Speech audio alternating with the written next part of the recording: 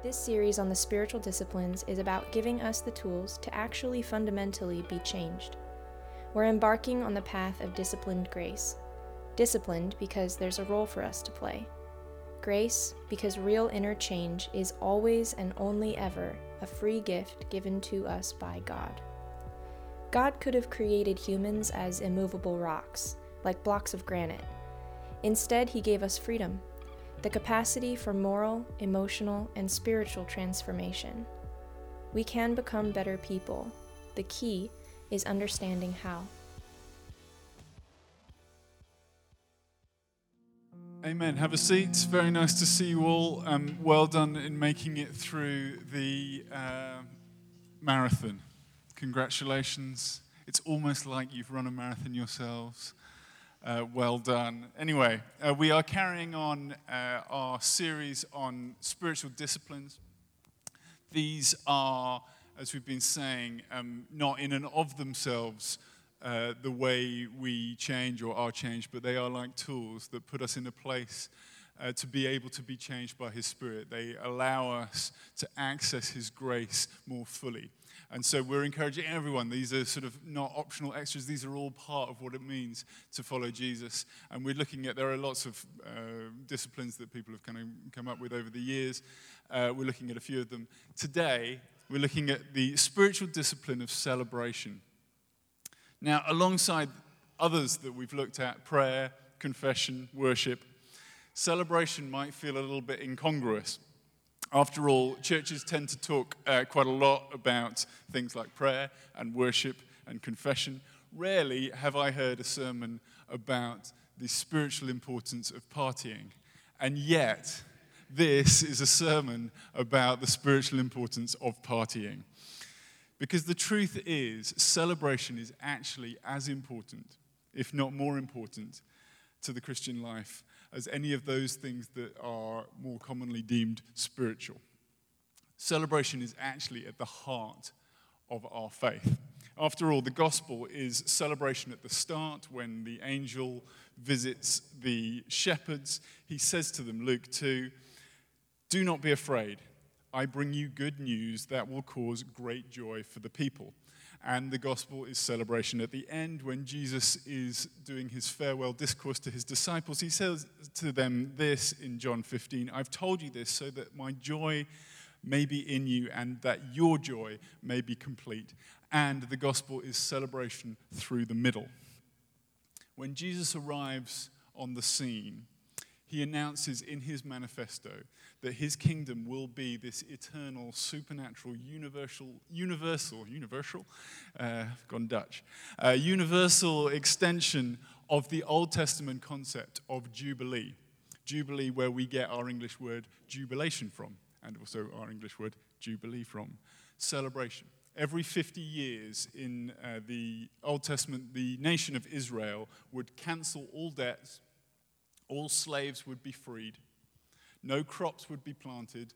The land would just be left fallow. And all property would be returned to its original owner. Now, this wasn't some sort of ideologically driven political drive, something that the Israelites thought was the best way to organize their society or to control people. Rather, it was just this natural celebratory response to their experience of the one true God. You only do a year of Jubilee every 50 years if you know deep down that God can be trusted to provide what's needed. It is a full living out of the belief that the world is the Lord's and everything in it, rather than just saying that and then living like actually the world is mine and I just need to grab as much of it as I can. I mean, can you imagine any nation right now, this nation, any other nation, deciding what we're going to do is have a year of Jubilee? All the prisoners, they're just free. All the debt, all your student debt, all my mortgage, that's wiped out. Can you imagine anyone ever deciding that that would be a good idea? People would lose their shirts. They would just not, and even if it was implemented, it would not work. No one would agree to it. Because you can't control societies like this. The only reason to do it is because you've experienced this. And you can't help yourself respond to it. Something so radical, so nonsensical and joyous and celebratory only comes as a response to the radical, nonsensical and joyous, celebratory love of God. And that's what Israel did. But there's more, because for us, as followers of Jesus, when he arrives, he announces not just a 12-month period of Jubilee, but that the underlying principle of Jubilee is going to be the very foundation of his eternal kingdom. He says, Luke 4, announcing his manifesto, "The Spirit of the Lord is on me because he's anointed me to proclaim good news for the poor. He sent me to proclaim freedom for the prisoners, recovery of sight for the blind, to set the oppressed free, and to proclaim the year, the age, the epoch, the whole new world order of the Lord's favor." Good news, that's what the gospel literally means. It's what it is, and good news should and must be greatly celebrated. So that's the biblical position. Celebration is us. Here's the scientific. There is a multitude of published research which extols the importance of laughter and fun in all contexts. Laughing releases stress and makes people more approachable and builds trust and increases productivity and extends life expectancy. A man named Norman Cousins famously put the theory of laughter being the best medicine to the test. He was, in 1964, diagnosed with a rare form of crippling tissue disease, and he was given a 1 in 500 chance of recovery. He chose to treat himself only with vitamin C and laughter. He would watch hours and hours and hours of Marx Brothers films, and then he would carefully document how his body medically responded. He found that 10 minutes of sustained belly laughter would give him 2 hours of pain-free sleep. It was like the greatest anesthetic he could find. Over time, the disease retreated. He was pronounced completely free from it, and he put it all down to laughter. His case was reported in the New England Journal of Medicine, one of the most prestigious journals, and he went on to study psychoneuroimmunology, and there is a center here at the UCLA Medical Center that is dedicated to that research, set up in his honor. Now, I am no doctor. Please do not take medical advice from me. If you are sick, I don't think you should just laugh your way through it. However, the general point is joy and celebration are very good for us. Something I think we all actually know innately. And because God is good, and because Jesus has come to bring goodness to the human experience, joy is something that he wants for us, all of us, irrespective of our circumstances. So, what is this joy, and how do we get it? I'm going to focus on a passage from that veritable fountain of fun, St. Paul, to try and answer this question. This is Philippians 4, beginning at 4. Rejoice in the Lord always. I will say it again, rejoice. Let your gentleness be evident to all. The Lord is near. Do not be anxious about anything, but in every situation, by prayer and petition, with thanksgiving, present your requests to God. And the peace of God, which transcends all understanding, will guard your hearts and your minds in Christ Jesus. Finally, brothers and sisters, whatever is true, whatever is noble, whatever is right, whatever is pure, whatever is lovely, whatever is admirable, if anything is excellent or praiseworthy, think about such things. Whatever you've learned or received or heard from me or seen in me, put it into practice. And the God of peace will be with you.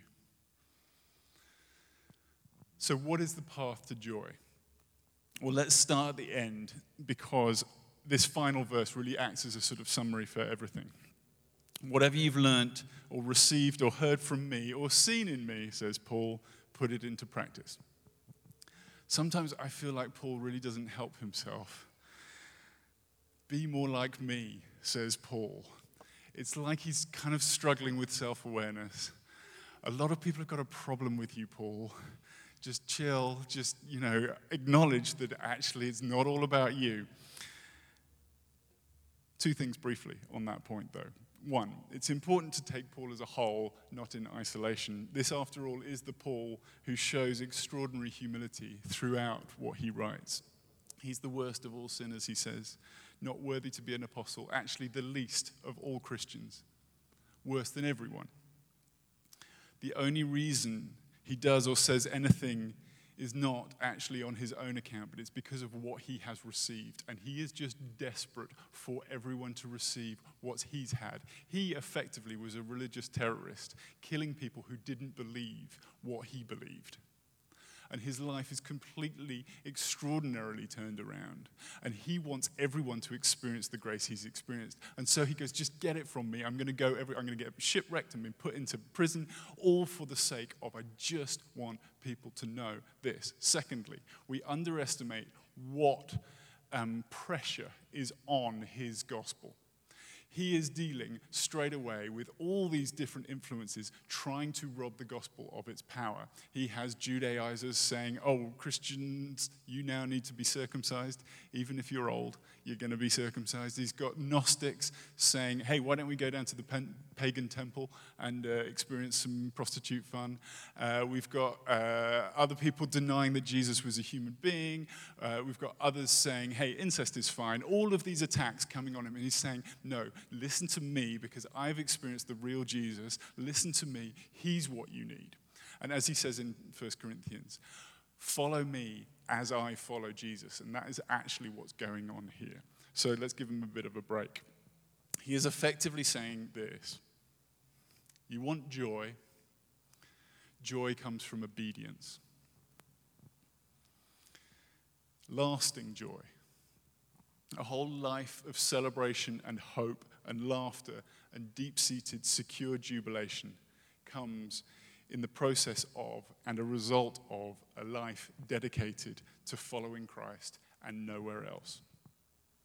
Now, this is not to say that there aren't, of course, moments of exaltation and joy, shots in the arm of jubilation. I know I go on about my children a lot, but Margot scored the first goal in football in her match yesterday, and this is her reaction. I was so ecstatic. I ran onto the pitch with my arms in the air, and I had slightly too short T-shirt on, so you could see a bit of belly, and I just ran and screamed. It was amazing. They won 5-0. The other team, which is just a disaster. Anyway, that's her. And there are, of course, moments in church of joy and celebration and laughter where we feel like we're on cloud 9. And we never, ever want to leave. These are actually all essential experiences for us. We need them. However, just to hop from one experience to another is never going to be enough for us. Because it's only just going to be on the surface. Because ultimately, true joy is not an experience. It's found in a lifetime of following Christ. And it's why we do not need to be perpetually happy. In the same way that we do not need to be perpetually unhappy, neither of which are Christian.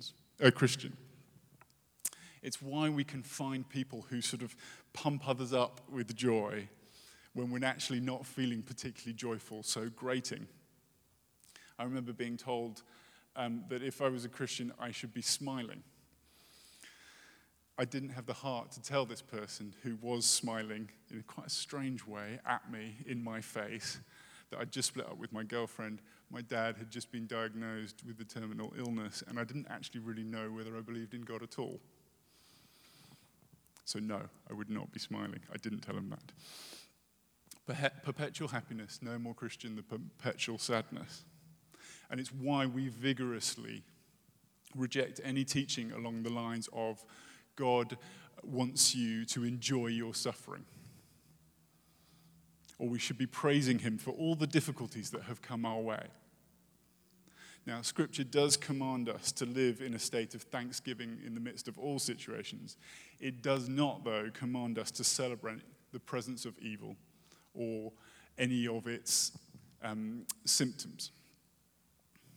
True Christian joy is based in the depths of God's ongoing transformational work in our lives. Happiness, on the other hand, comes from the English word hap, where we get the word happenstance from, is completely dependent on what's actually happening in the moment. So we're happy when the happy things are happening, and we're sad when sad things are happening. Joy is deeper and lasting, and it's only ever found in a life dedicated to following Jesus. It's why, when we see those older Christians who you may or may not know, who despite possibly many troubles in their lives are still full of joy, and other people who have everything and yet are miserable at their core. So, how then do we rejoice? Firstly, verse 6, do not be anxious about anything.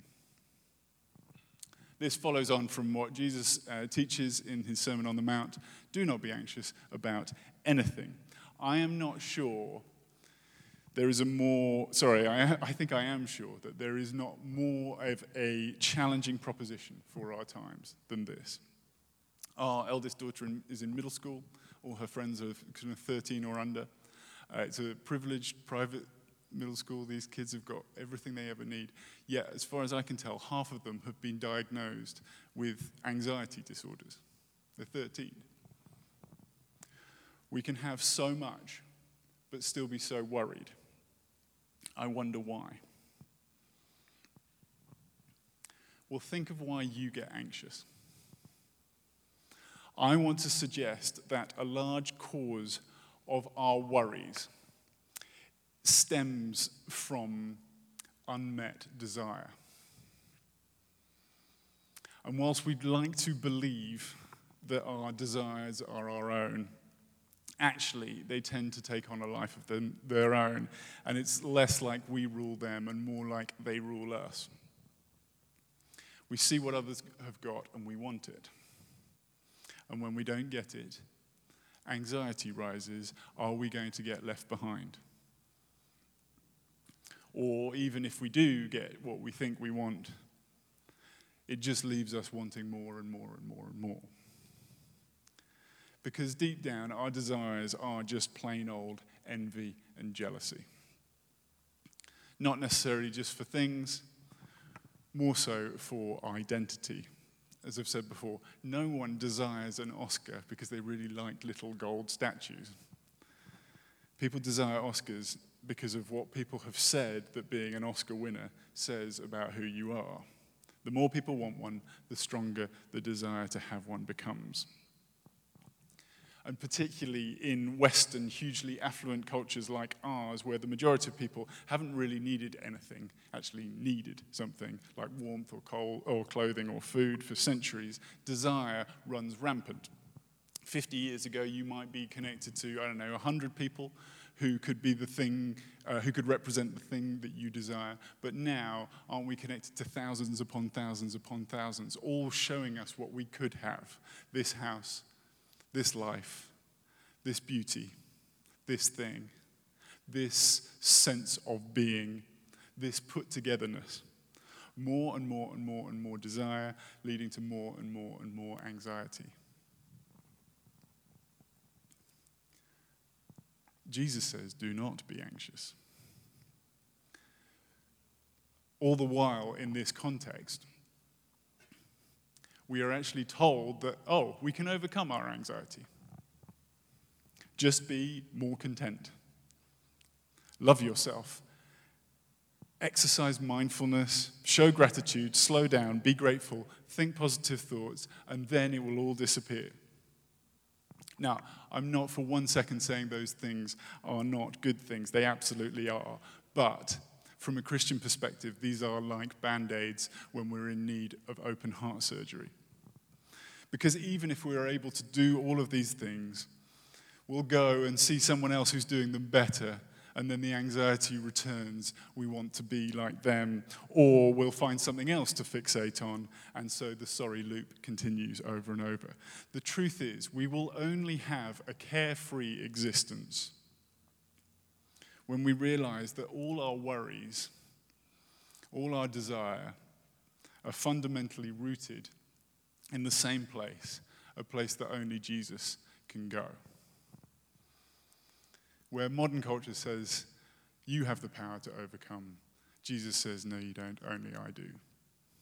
Because a spiritual problem needs a spiritual solution, and this is a spiritual problem. And yet, thanks be to God, Jesus on the cross kills off all of this desire, this creeping anxiety, this sense of I need more, I've got to be somewhere else, I need to progress, I've got to go further on.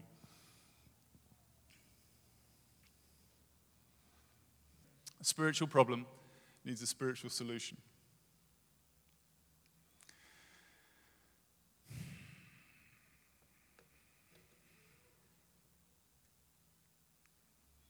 The gospel says Jesus has provided for all of us a carefree existence where our desire need to only be the one thing that can actually fully be met, namely the desire for him and more of him. So in his resurrection, Jesus lays claim to being the one who can actually carry all these burdens. He can destroy them. And he sets us free from all that might hold us back. Because death, sin, desire, anxiety, no more in that moment on the cross. So, when we are saying we are casting our cares on Jesus, do you know what we're actually doing? We are actually saying, sorry. We are actually saying, would you forgive me? We are actually saying, could you wipe the slate clean for me? I am sorry for going after all these things that are not of you. What we are doing is confessing our need, our weakness. That is the only solution. That is the only path to an anxiety-free life. You want to not worry anymore? Ask Jesus to forgive you for all the things that you have gone after that have caused the anxiety. That's the solution. So should we just do that now as a church, just quickly? It won't take long. It's all been done on the cross anyway. We're just receiving it. Let's do it now. Not out loud, that would be weird. I'll lead us. Lord Jesus,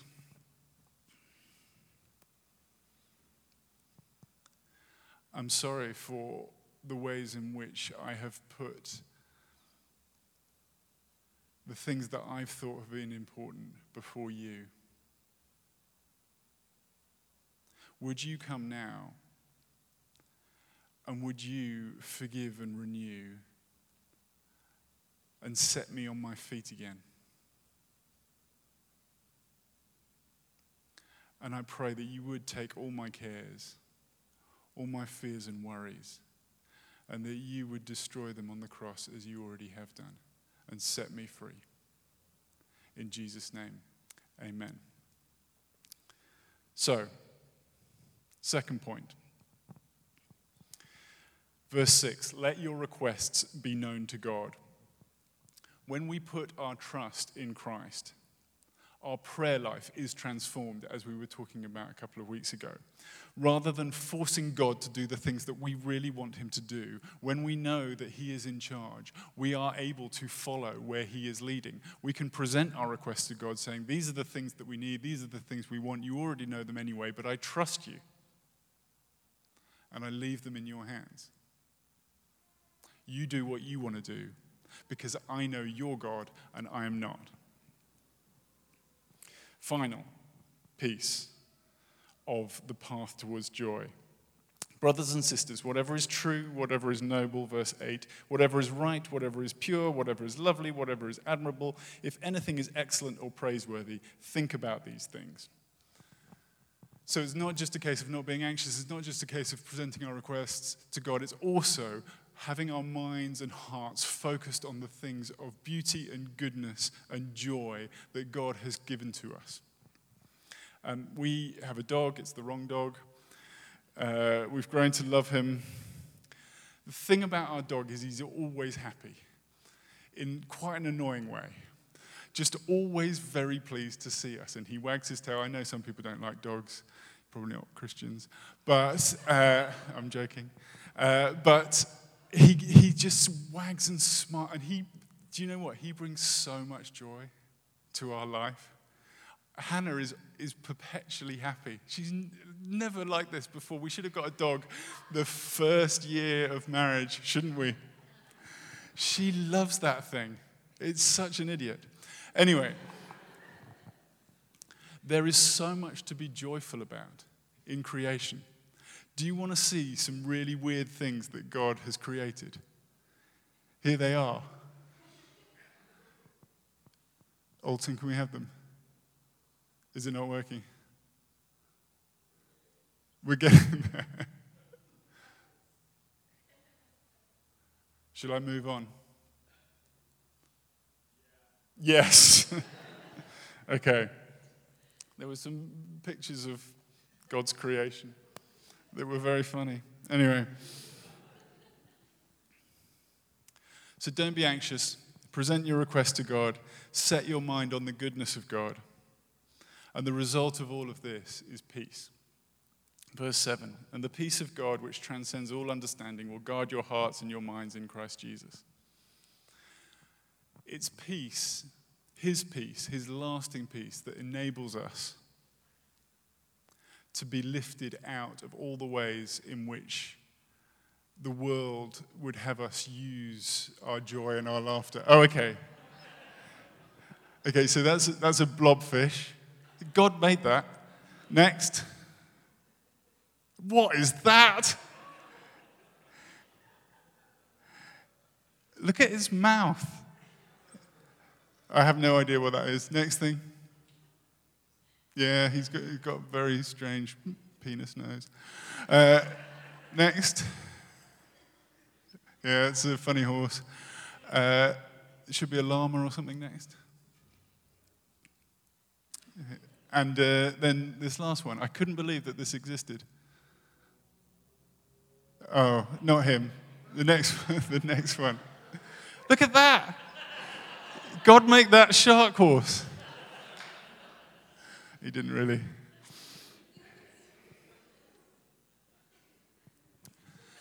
Set your mind on things that bring joy, that are good and lovely and wonderful, and see the joy rise in you.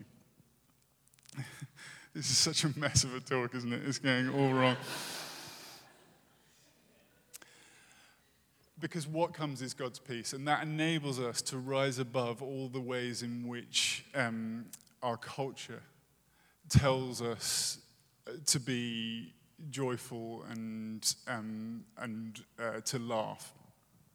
If you think about the way people use humor, it says a lot about how they see themselves. One of the possible ways of using humor is to put other people down. In a former life, I worked in advertising. I used to write ads for various different ad agencies.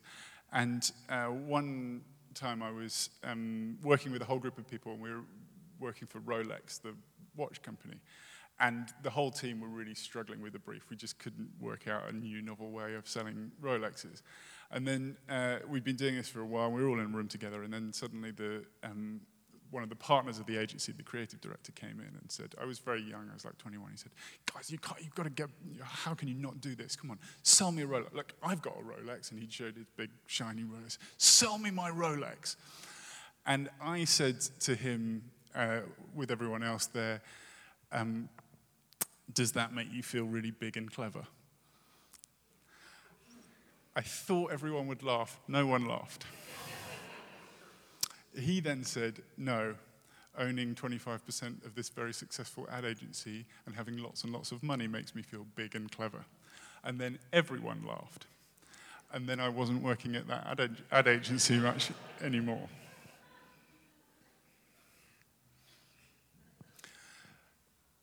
It's the way of using humor to basically say, what I was saying is, I think I'm better than you. What he was saying is, I know I'm better than you. ultimately it's self-importance. It's not conducive actually to fun. And the same is true for people who mercilessly mock themselves over and over and over again. Now, as a Brit, we have cornered the market in self-deprecating humor. You guys cannot do it as well as us. We are the best or the worst. But if you've ever been around someone who mercilessly mocks themselves over and over and over again, it looks like humility, but after a while it becomes so boring and grating and difficult. Because also it is a sense of self-importance. It's self-relatedness at its height. And of course, there is another self-righteous use of humor, which is to not use it at all. In fact, self-righteousness produces people who end up not finding anything particularly funny at all. Amos Oz, the writer and journalist, once said, "Fanatics don't really do jokes," which is very true. The moralistic and the religious have no sense of irony because they take themselves so seriously. They're so self-conscious, so self-absorbed, that they struggle to have any room for joy or laughter in their lives at all. These patterns of humor, looking down on other people, self-absorption, self-righteousness, this is the opposite of the peaceful existence that Jesus comes to bring. Because what Jesus says to us and what is at the heart of the gospel is this, it's that it's his grace that has found us. And in order to receive grace, what we have admitted is that we don't have it all together, that we're actually a little bit weak. There is no shame in that. It's actually who we all are, whether we're in here or out there. We all do not have it together. And we know that left to our own devices, probably we won't do a great job of running our lives. We know that we need him. But what he does is he comes in with his grace and transforms us out of it. He comes to destroy all self-righteousness, all self-absorption. And what that means is that those who allow themselves to be infected and invaded by his power are not overawed by anyone, least of all themselves. We're not going to be shocked by anyone's behavior, ours or other people's. Because we know there, but for the grace of God, go I. We are all in the same boat, ultimately. And so we have a huge amount, actually, to laugh at, starting with our own weakness. It is good to know who we are and to laugh at it. We don't have to pretend we're something we're not.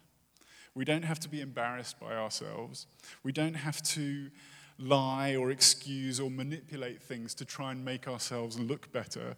Ultimately, we know that our worth is not in the things that we have or haven't done.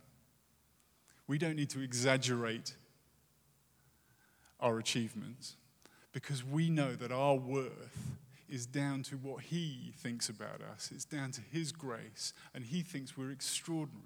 He thinks we're the most valuable things in the world. That is our worth. And so, we don't have to take ourselves too seriously. Unfortunately, lots of Christians take themselves way too seriously. We should be laughing the whole time. We should be the first at the bar and the last on the dance floor. Because life is not that serious, actually.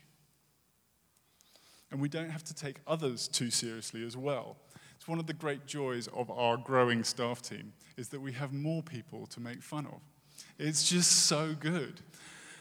On Tuesday, we were praying, and Hannah was praying, and she meant to say something like, thank you for the best you've given, and she said, thank you for the breast you've given in the prayer. And we all laughed at her a lot, because it was funny. And it also reminded me of my favorite story in church. We were in a big meeting. I love sharing stories of things that go wrong in church. It's so fun. But we were in this big meeting, and it's probably like 1,500 people. And it was very powerful worship. And then the guy who's leading the service said, okay, we want to hear prophetic words. So just where you are in your seat, like we're all learning together. It's all going to be fine, like everything that we would do here. Just whatever comes into your mind, don't think about it too much. Just say it. It's probably God. So 1,500 people, and this guy just shouts, I see a breast.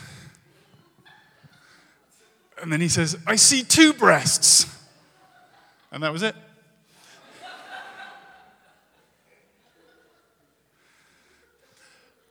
We should laugh at each other. We're quite funny.